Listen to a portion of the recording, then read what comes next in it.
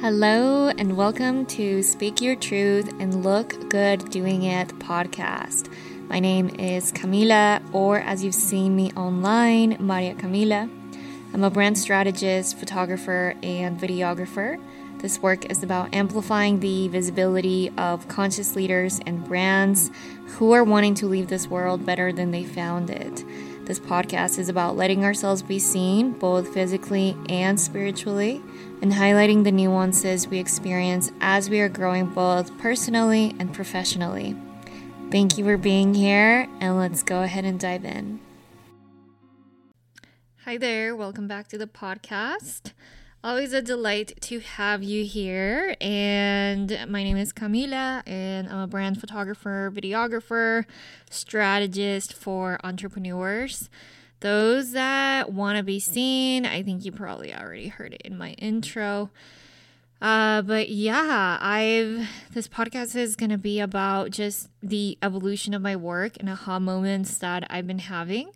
Now, before we get into that, if you are located in New York City and you've been wanting to work together, go ahead and connect with me by booking a call or shoot me a DM on Instagram if you have any questions.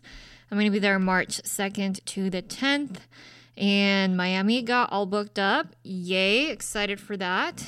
And then, yeah, I've been really excited about doing this kind of work with people because the photo shoots are starting to become more interesting, more in-depth, and that makes it super exciting for me. And that's actually what this podcast is going to be about. So let's get right into it. Okay. Now, today's date is January 23. So if you go back to my Instagram, or actually if you go to my website right now, you'll see that there's a photo of myself that I uploaded.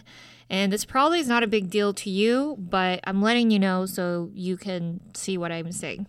But there's a photo of me. I did it with the wet hair look, and it's just a photo shoot that I did on myself. I taught myself photography, and I learned so much more when I started photographing myself. And let me tell you, there are angles. Everybody has different angles that work for them, and yeah, I learned so much about angles, and the camera can pick up different things that the mirror doesn't because the way cameras are built.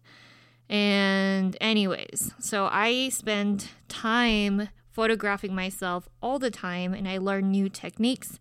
I learn how to coach people. I learn just how to be in front of the camera, how to play with it, how to line up with it, and I'm also getting a perspective of how is this photo turning out as I'm shooting it and as I'm seeing how the way I position myself looks behind the lens. So did a photo shoot on myself, and I just had a concept because lately I've been wanting to channel more of sexy vibes, but it's less, I don't even like the word sexy. It's just more of being very beautiful and not being relatable. I'm wanting to tap into the side of myself that's more, it's not even my higher self. It's my beautiful self that she's not always approachable. She repels insecure people. And I say this because when you really know yourself, when you know that you're hot shit and you know it, you're not as impressionable. And it really keeps away insecure people that don't know how to be in your presence because they feel too intimidated by you. But people that know how to play with that energy. That's how I think of that version of myself. And I know you, listener, also have that version of yourself, whether you want to admit it to me or not. And anyway, so that photo shoot was tapping into that side of myself that she's not relatable. I don't want to say she's bitchy, but she like knows what's up. She's smart. She knows herself. She is not humble. And she also understands photography. She also understands technique. She's very detail oriented, and it's her. She's very strict with how the images need to come out because she understands technique. And it's more than just getting a certain type of photo. It's about getting the photo because there's a specific look we're trying to nail. And the makeup is very on point. The lighting is very on point. The hair, everything is very on point, very intentional. And anyways, I was able to produce a few images. And when I looked back at those images, I'm just like... I immediately feel imposter syndrome, and I was starting to feel like, whoa, I don't even look like this all the time. I look like this only a sliver of the time because most of the time I'm in very comfortable clothes. My hair is poofy and wavy. I don't really wear makeup. And I'm in sweats most of the time because I work from home and I stay at home so much of the time. So when I looked at that photo of myself, the thoughts I kept having was, I'm so fake. I even wrote it down. I did this whole journaling situation about it. But my instincts were, you're so fake, you're going to confuse your audience. You don't even know what you're doing. What are you even doing looking all like with wet hair when you are talking to conscious entrepreneurs? This isn't even going to resonate with them. And I'm telling you, my mind was going crazy. And then something that, as I dug deep in trying to understand the discomfort, because this is the key about entrepreneurship, or really about life, but in entrepreneurship, in order for you to make the big bucks and make the impact that you want to make, you got to dig deep when you're having big emotions. And so I was starting to dig deep, and I'm asking myself, why does it bother me so much? Like, I love this image so much, and I love that girl that I see in the photos, but I almost feel like I'm lying because I'm not even her all the time. I am like my scrubby self 90% of the time. And so much of my work is about being one person online and offline. And I truly was very conflicted about showing these images because all I kept thinking was, who do you think you are? And then as I kept digging deeper, I realized, you know what? These images, when I see myself in this way, it makes me feel like I am the oppressor. And I heard this in another podcast, somebody else that was referring to it as far as in a different area of their life. But I realized that I experienced these thoughts of, I'm going to be like the oppressor because I'm a person that, yes, I'm Latina, but I am racially, I am white. And a lot of my features are very Eurocentric features, like my nose and my jawline, maybe not my cheekbones, but my eyes, my skin, my nose, my lips, my hair, even like my body frame. I'm a very like skinny white girl. And I realized that I have downplayed my appearance, and I have downplayed being too beautiful. I even feel weird saying that because there's other girls that are way more beautiful. Everyone's beautiful in their own way. But see that voice that's coming up again?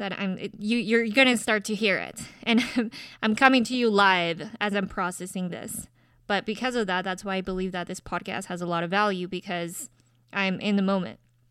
Anyways, and I have downplayed my appearance, and I have downplayed being pretty, and I have downplayed just really stepping into that version of myself out of fear of being like the oppressor.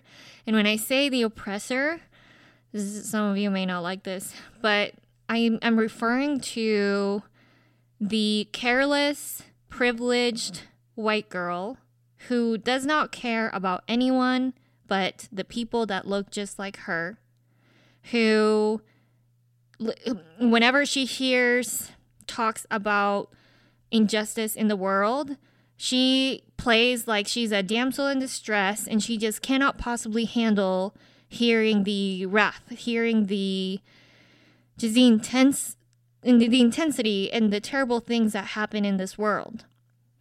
And it's almost like she just doesn't want to also look at herself and understand how she is complicit of upholding white supremacy values. That's what I think of when I say the oppressor. That's who I think of. And I came to realize that growing up, I was socialized as white girl. And a lot of my friends were also, majority, were white girls. And I realized that there is a part of me that does identify with being white girl. But there's also the part of me that does not identify at all with being white girl, with being an immigrant. I'm not even first generation. I'm literally an immigrant. And when I look at my parents, we look super Latino, you know? My parents have a heavy accent. I speak Spanish at home. And this is a huge part of my identity. But yeah, these are the thoughts that were coming up when I was looking at that photo of myself. And I think there was a part of me for a long time that I felt like I was inadequate to even serve other women of color because of my privilege. And it's something that I've had to really work through, because I had this fear that I'm like, I don't want to harm them with my ignorance. And those are very heavy thoughts that I used to have early in my business. And they're things that I have worked out now, just because I've become friends with just a lot of very incredible, amazing women of color and people that walk different different walks of life. And then on top of that, I came to realize that when my intentions are pure, that's all I can trust. And it has me thinking too, another lesson that came with this is a lot of times we think, and this is very common in social justice environments, of impact versus intention, and how even if your intentions were good but the impact was not, then you kind of have to suck it up, and the focus needs to be on the person who was harmed, which there is definitely a part of me that agrees with that. Although I've come to realize that this human experience is just way more nuanced than that. There are way more details to this human experience, that these little rules and norms we set for ourselves in our society, they're to be handled on a case-by-case basis. And one of them is that if your intentions are pure, then things are going to work out all right for you if you have pure, genuine intentions. Even if you fuck it up, even if you cause harm to someone else, if your intentions are pure, yes, you do have to take ownership. And at the same time, you're not done for. If you have pure intentions, then that means you also have the ability to understand and see better and do better.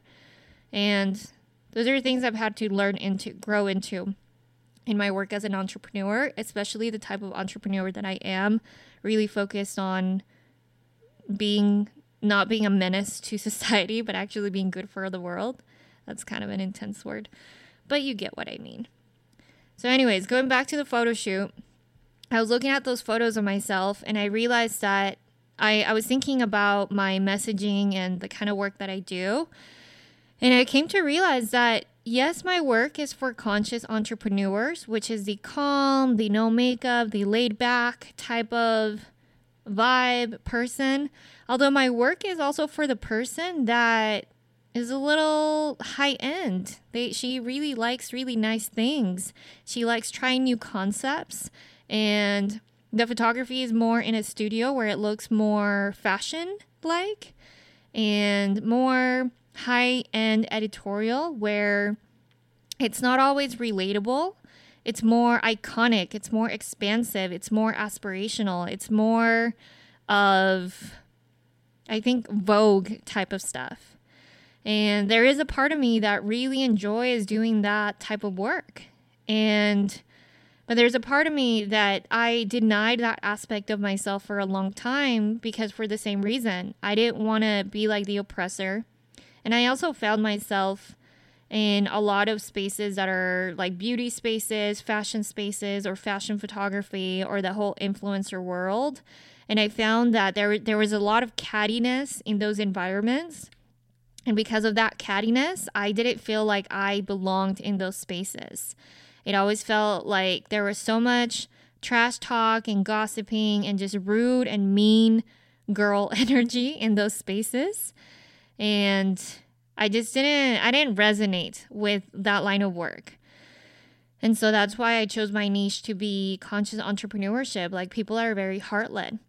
Although I've come to realize that my work isn't also for the person that wears no makeup.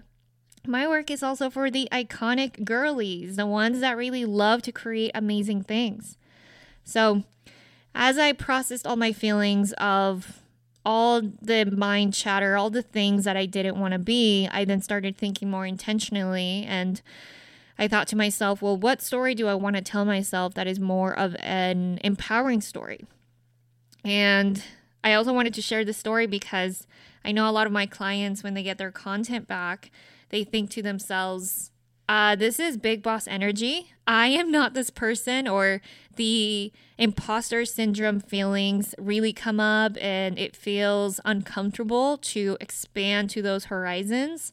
Or some people maybe feel this way when they talk about how much money they made. It's almost like the first thought that I think is like, man, will I ever measure up to being that good again? And that's self-sabotage, because you're worthy no matter what. And all these outside external things, they just are, and they can be neutral, but you've always been worthy regardless of how much money you make, regardless of your performance, and whether you're an athlete, entrepreneur, whatever it is that you are, that you're getting measured in your performance in some type of way. It's so important to remember that you've always been worthy and to not put your self-worth on those things. So anyways, I was looking back at that photo of myself, and when I started thinking intentionally, I started telling myself, practice what you preach, and this is what your brand is about. It's when you bring two different worlds and create your own lane. Yes, you can be iconic and you can be heart-centered. You can be both.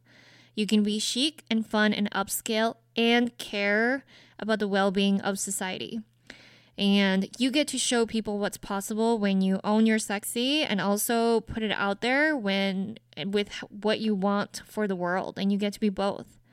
And I was also thinking about, who are some expanders? Who is someone that I can think of that they are so iconic, they create really cool, fun photo shoots, they're so high end, they're so smart, they're so cool, but they're also smart. They're not people that only care about themselves. They're actually people that are amplifying the voices of people who are out there, in the community, moving our society forward. And I started thinking, was Julia Fox. And Julia Fox was that expander for me. There was a few others that I wrote down, but the one that really stood out for me was Julia Fox, because she's such a babe, but she's so weird. And everything that she does is so weird. And she wears these outfits that are so weird. But I love that she owns her weirdness and her beauty, but she doesn't make it her whole personality. She's so honest about how she feels about men, or how she feels about just society in general. And you can just tell that she's not an idiot, that she's really smart and tapped into what's happening in the world. But at the same time, she owns her weirdness, and she owns the weird ways that she does her makeup, and she owns just her body and her whole being and being a mother. And it just has me thinking that sometimes we put ourselves in these tiny boxes and we just sign a contract silently in our heads about the things that we can do and we can't do. And I think the best part about being a woman in 2024 is that you can be whatever the hell you want to be because you decided to. It's that simple. When you decide that you get to be, like for me, I get to be a conscious entrepreneur. I get to really care about the well-being of society and marginalized people and amplifying those voices, amplifying in my own voice. I get to be that. And I get to have nice things. I get to love luxurious things. I get to feel beautiful. I get to be iconic and create work that is iconic and create work that can be extra for some people. And that makes me a leader. And it's also not taking away from anybody, but instead it is inspiring other people to also be whatever it is that they want to be. And I think a lie that our head tells us is that if we shine too bright, then we're going to be taking away from somebody. And that's something that I truly have had to work through immensely. That if I shine too bright, I'm taking up too much space. But the truth is, especially in business, you got to shine bright because that's how you become a pillar of strength for clients to trust in you. You got to shine bright because that's what demonstrates that you know what you're doing. I was having this conversation with a friend of mine who, her story is actually pretty incredible, but she recently decided to, so crazy, she decided to enroll to a coaching program, and she paid a pretty hefty, let's just say she paid 5 figures to join a coaching program. And she is so kind-hearted. She's so spiritual. She's so empathetic. She has the biggest heart. And I actually, and this is on me. This is my assumption, my drama. But I made a small assumption that she was going to be a people pleaser, or she's just a person that she just kind of trusts anyone. And anyways, we start talking about coaching, and I'm like so big. If you've listened to my podcast, you know how big I am on mentorship. And I always talk about like the effects and the positive impact that mentorship has had in my life. So I was telling her about that. And she was telling me, hey, I am about to get this money and get this opportunity, and I think I want to sign up for mentorship. And she was telling me how she was interviewing different types of coaches out there. And one of the things that she mentioned to me was that she was on a sales call with a potential coach. And she said, I sensed that the potential coach, it was something about the like money related or the payment plan. But it was something like just pay however much you can pay, and just giving her a lot of leeway on how much she could pay. And one of the things that she said, my friend, was I was almost like not drawn to that. I was not drawn to the person who just seemed like they were not firm on their boundaries and how they run their business, even though they're doing it thinking that they're being of service to the community. But that's not really expansive for me. And then she interviewed another coach who the other coach has the boundaries. They have the price. They're like, this is my price. Take it or leave it. But this is what I can do. And she ended up going with the other coach where the price point I think was higher. And then not just that, there wasn't even a payment plan. She just straight up paid in full. And one of the things that really, really stood out to me was that when you hire a service provider, but the service provider is almost too relatable and they're not owning their expertise enough, that doesn't make you approachable to clients. If anything, that's making the clients doubt you. You don't want to be too relatable sometimes, because I think about it as in when someone has, let's say, an addiction or just a problem. Like, for instance, if I have a money problem, I don't want to hire someone else who has the same money problems that I do. I want to hire someone who has better money habits, or they have made more money, that they're more advanced on the journey. They don't necessarily need to be tens and thousands and millions away from me, but they do need to have more stability in regards to this problem than me. And I learned that lesson immensely by seeing my friend that I'm thinking, oh, she's going to go with the cheaper coach. She's just going to go with the person who's not as intense. And no, she ended up going with the coach that's like, even if that person triggers me, that person is going to rise me up. That person's going to level me up with their presence. And I'm telling you this story because it has me thinking about getting our content back, or doing a photo shoot, or doing something really big, and sometimes feeling like, oh man, am I even that person? But what I want to tell you is that yes, you are that person, and you being that person is actually incredibly important for your business.